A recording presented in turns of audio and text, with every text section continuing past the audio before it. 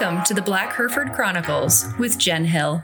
Join me for insightful conversations and interviews about our cattle industry. Here we discuss the shared struggles and successes of this life we've chosen as ranchers. Here we seek to learn from the experts around us, eager to grow and challenge the accepted. Here we are, the Black Hereford Chronicles. Congratulations to all of the show and sale participants last week at the Congressional Elite online Black Hereford sale, and then those show participants that were down there for Cattlemen's Congress. The online Black Hereford sale that was the first of the month had 8 female lots, which averaged just over $4,300, and 2 bull lots, which averaged $3,250. There was also a passel full of frozen lots that were offered as well. If you're interested in those, I would encourage you to hop on to Facebook and check out how they all did. Again, congratulations to all of those consigners. This episode is supported by Schrader's Black Herefords. I've been telling you about the Schrader team for a good while now. If you're looking for a family operation deeply rooted in American Black Herefords, an operation with a commitment to breeding quality cattle and doing it right, an operation with a passion for the breed and a passion for Black Herefords, Schrader's is it. They are committed to improving the breed through extensive data collection and constant evaluation. It's not surprising that they sell bulls fast. Schrader's are taking reservations on spring calves now. To find out more, you can call Jason at 573-680-1439 or check out their website, Schrader's, that's spelled SCHROEDERS, SchradersBlackHerefords.com. And don't forget to follow them on Facebook.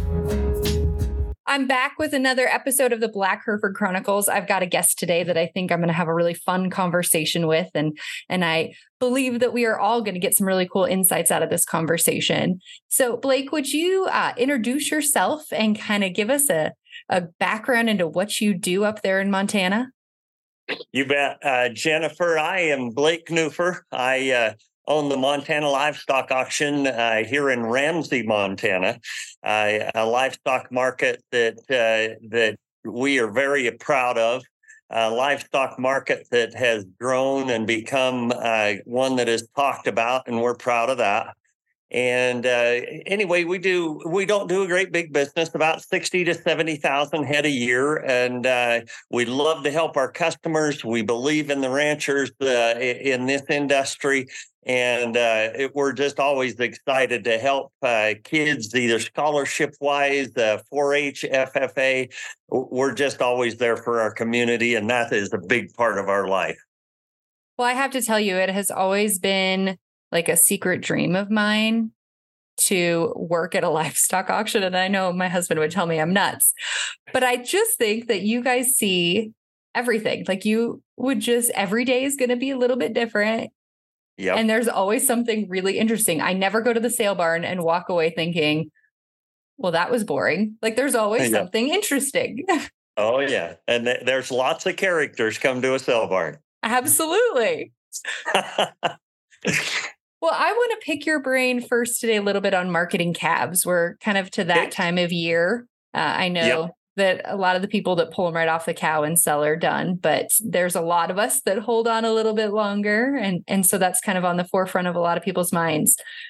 Absolutely. So when you're marketing calves, and we still at our operation, we're cow-calf based, and we've got some seed stock that we do as well. But we're old-fashioned. We go to the sale barn. Somebody's got to keep price discovery rolling, right? You betcha. True price discovery. There you go. Absolutely. But I always wonder, what more could we be doing? So for prep, sale day, what are the steps that we should be making sure that we are taking before we put those calves on the truck? So sale day, let's talk before sale day then. Right. Can I go back up? You betcha. Please do. So should we start with a guy that is, should we cover everybody's bases, say a guy that's still going to sell them with the calf fat on them, or the milk fat on them, excuse me, and then go into the weaned? Absolutely. Okay. So let's talk about that guy that's going to sell those calves with the milk fat on them.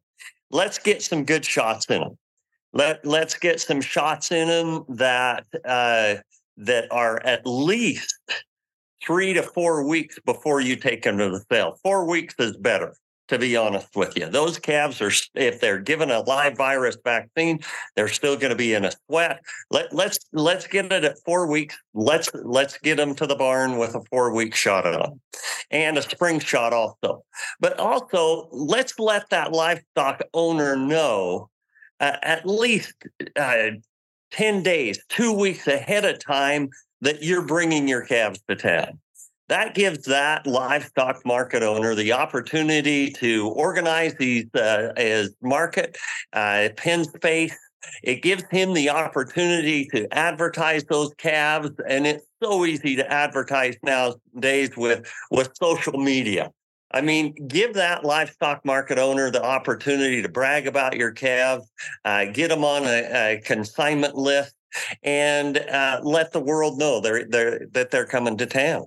That is huge to a livestock owner, market owner. So then you do all that. Of course, you've taken care of the genetics. You've rode up at our barn. They come in. They get to fill out a little short questionnaire. Tell us about your breed. Tell us about the genetics you've been using. Fill it out completely. Help that market owner out as much as you possibly can. And so bring them to the sales, stand there. I love people to be there when their cattle sell. It amazes me, to be honest with you, Jennifer, how many people come, drop their calves off, and they don't stay.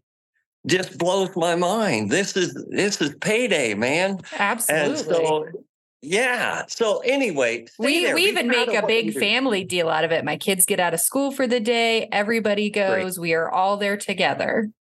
Super. That's fantastic. That's because I like the youth and agriculture involved in seeing how mom and dad make a living.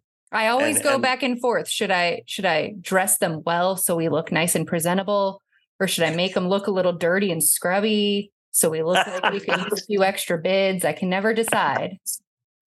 No, come dressed for profit. That's no doubt. That's my big deal. So anyway, so we got those calves sold. Let's move into your weaning. Wean calves, selling wean calves. The wean calf, the same thing. Get good shots in them. But the biggest deal, in my opinion, Jennifer, on a wean calf is they have got to be weaned more than 45 days. 45 days or more. They've got to be. Send those calves down the road, both unweaned and weaned calves, send those calves down the road and start building you a reputation in the industry. And it's never too late to continue that reputation, to start a reputation that when those calves hit the bunk, they're going to go forward, and that buyer is going to go, wow, I remember Jennifer Hill's family's calves. That's what I got to go back to that place and buy those calves again. They were outstanding. I'll never forget a story. One time, many years ago, I worked for Superior Livestock as a regional manager for many years, and I got on the elevator in Denver one time, and one of the big buyers was on the elevator, and I said, hey, how was so-and-so's calves this year? Oh, they were excellent. Immediate answer. He said they were excellent. And I looked at him and I said, how do you know that? He said, because they wasn't bad. I only remember the bad ones. So anyway, that is something that I have always remembered and have passed on to many producers and said, you don't think those buyers remember or those feeders remember. They remember. They remember the bad ones. And you don't want to be on that list. One question that we always struggle with every year and go back and forth on is how long ahead of time, ahead of the sale date, should we really ship? What are your thoughts on that?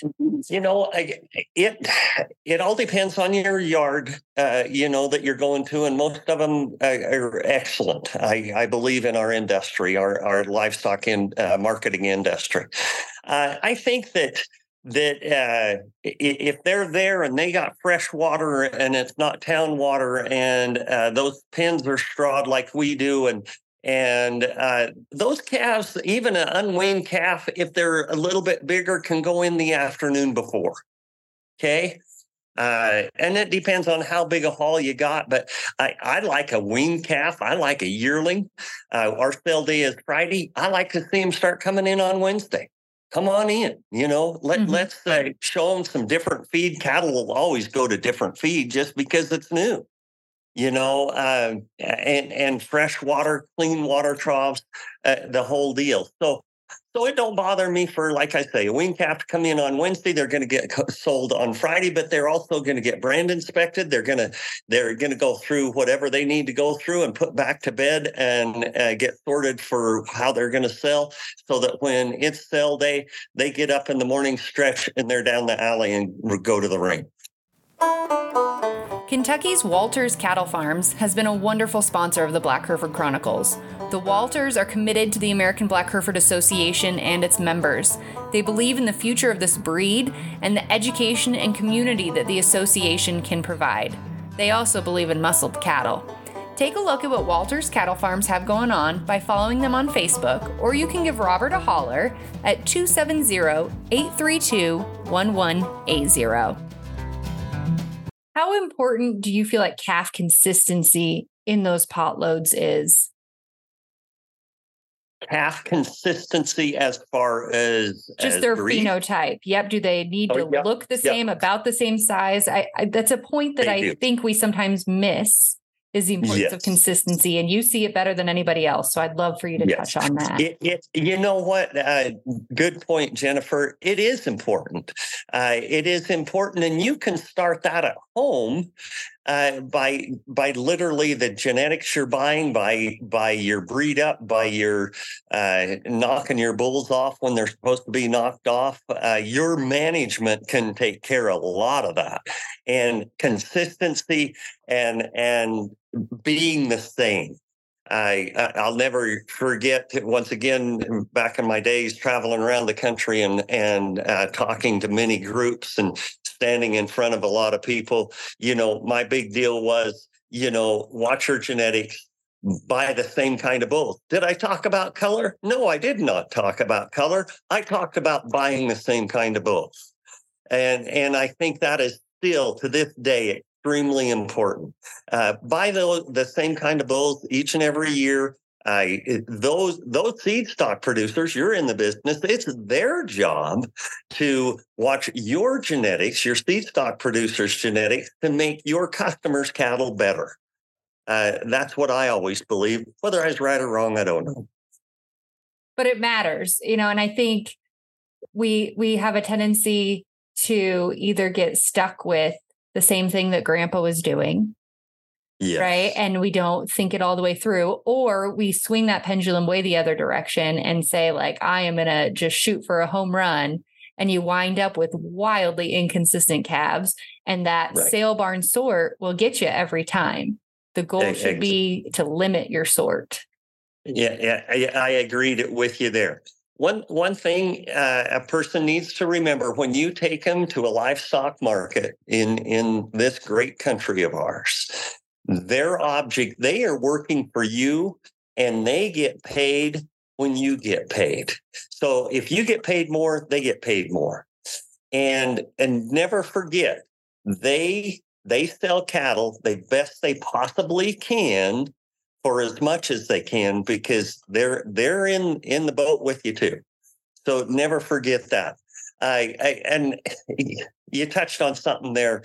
You hear it all the time. You don't hear as often anymore, but you just still do. Well, we've done this for 50 years. Mm-hmm. No. 50 years ago, I liken it to 50 years ago was the way of life. It was a great way of life. It's still a great way of life, but it has turned into a business more than it has a way of life. Yeah, absolutely. So any big do's or don'ts that you would recommend to people? I'm sure you've seen some pretty crazy things come through. Are there things we should glaringly avoid? things that we should make sure beyond those shots and getting those preconditioning things done? No great big. The only things that pop out in me are people that just totally don't understand, and we market their cattle to the best of our and their ability. And some of it's just that's the way it is, Jennifer. There's none of us that can help that. Just, I guess, promote yourselves. Be proud of who you are.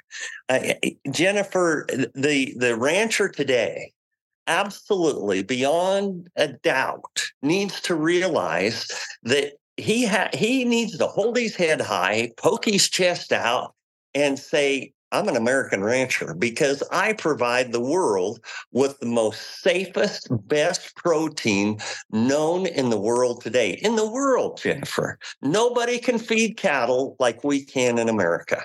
Nobody can. So we are all in this together.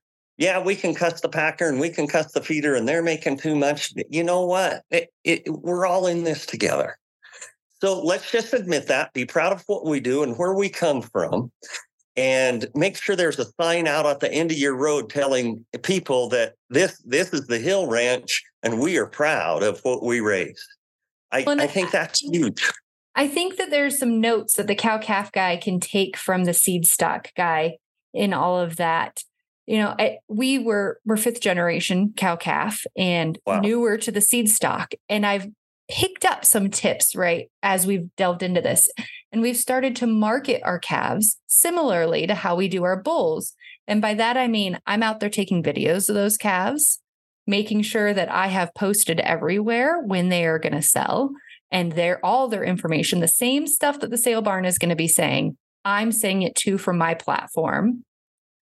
And then I'm asking about our buyers and trying to make some of those connections with the buyers. That way next year, I know who I should bug. And those are things that we haven't always done on the cow-calf side, but they're things that the seed stock guys have been doing forever, right? And maybe it's time to take some of those notes and market in similar fashion. Absolutely. You're a sale barn stream producer. There is no doubt about it. I love your attitude. I love how you're thinking there. And that's what you should be doing. And another thing, while you're doing all of that and you've brought your family to the sale barn and watched your cattle sale and you have watched who've bought them, when you walk out of there, make sure you stop by and shake their hand and thank them. Yes. And buyers love that. Buyers love that. Oh, there's a connection there. And it's super, super way to go about business. Well, we make our kids do it in 4-H, and there's good reason we make them do that, so keep that going. Absolutely. Absolutely. How about, I'd love to talk value added a little bit. We hear so much about value added, and I think there's been some pushback from the cow-calf community because at a certain point that value has to trickle down to us, right? Or it's not really value added for us. Exactly. Are there any value-added programs that you see huge benefit from that you really feel like people are reaping that value? I might be a poor one to ask. And that's fine. That's fine. My value-added opinion is it's the stuff that you're doing. It's making sure those calves got shots. You're making sure those calves have a mineral program. I think that's huge. A worming program. I think those are all, don't get me wrong, they're not inexpensive, but they're inexpensive compared to some value-added programs. Right. That's what I'm getting at. It's all money. And I think some of these value-added programs have got a little bit out of hand. To be honest with you. And I think they're good, but I think they cost a lot of money. So make sure you do your homework. Make sure you do your homework. You're not signing up for something you just, oh, shoot, I shouldn't have done that. So I guess that's where I am. Stick to the basics. Stick to what you know.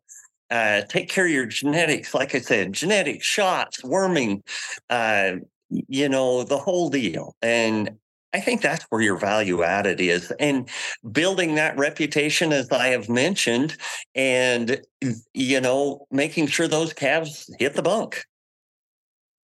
Yeah. Let's talk numbers for a minute. You hear a lot of people complain that, well, I've only got 20, so I'm always going to hit the bottom of the price because I'm only running 20 head in. Do you feel like there is a minimum threshold number to make those pens really, really run? No, I do not. As long as those calves are what we've been talking about. Yeah. Guys, they need those calves. We are in a time right now, they really need those calves. So don't be bashful. Make sure they're done just like everybody else's 200 head bunches. Be proud of them. You raised them. Same story for the little guy. I believe in the little guy. They make potloads. So don't be bashful. Absolutely. Do you guys have some consignment sales that run through, some people that do their seed stock registered sales at your barn?